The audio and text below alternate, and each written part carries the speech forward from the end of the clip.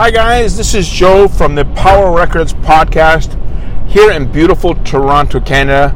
Great to be with you today to talk about how to sell vinyl records online or maybe on a brick and mortar store or wherever it may be, but how to get in the business of selling vinyl records. That's what we talk about on this podcast. We talk about music and we talk about a variety of things that will build your business to help you get going with selling vinyl records. And why wouldn't you get into the vinyl record business?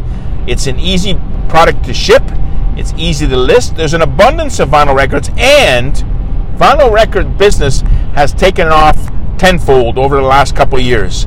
In fact, this month, previous month of December, vinyl records sold millions of records more than it did the previous year before. Almost 30% more records sold during the month, which is quite amazing.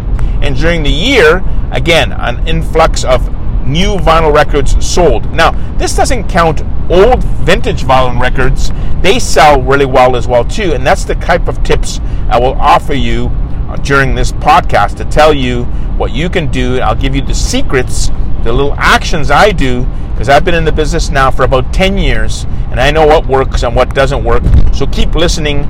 Subscribe to this podcast if you can, and you can email me. I do have a Facebook page like millions of other people at Power Records 1. You go to the eBay button, email button, and click email, and it goes to my email at jlcarone@simpatico.ca, and you can ask me any questions you like about the vinyl record business. Tune into the Facebook page as I list a lot of my podcasts there and news items about recent music events. I also sell records on a site called Discogs. Discogs it's one of my favorite sites for selling vinyl records. You can find any vinyl record there. I also buy a lot of my vinyl records from Discogs. It's a great way to build up your inventory. If you're ready to sell online, I would buy inventory from Discogs. They're most reliable and the most knowledgeable about selling vinyl records. I do sell on eBay as well too, off and on. I don't have a store there, but I have a store on Discogs at Power Records. And we have a store also on MusicStack at Power Records at MusicStack, where we have about 45,000 records that I sell there as well too. And we have a store on Amazon. So my advice to you, this is my first advice for the year 2020. Here we go, folks. Number one, have a lot of inventory, right? Have hundreds and hundreds of records that you can sell, right? And build your inventory through flea markets, websites, private sales, whatever you can. Put in 5 to 10 to 15 per week of vinyl records and build up your inventory, but you need to have a solid amount of inventory before you decide to sell online. 10 or 15 records aren't going to do it for you unless you have like really rare records that everybody wants. But my advice to you is to have 100 to 200, 300 records to have on your online store before you decide to sell and before you decide to start your business. Of course, having a brick and mortar store, you need thousands of records, not necessarily on online stores. So that's why my advice is to have a lot of records. And part two to this is make sure you are selling on multiple streams, and you have multiple streams of income coming in from multiple sites. That's the way I should have phrased it. You know, like I've listed that I sell on 3 or 4 sites. Have 3, 4, 5, 6 different sites where you list your record. That way you can have sales from different sites. And don't worry if you sell a record and you're afraid that you don't have the record anymore. You could always drop ship that same record from another site, from another supplier. It's always available.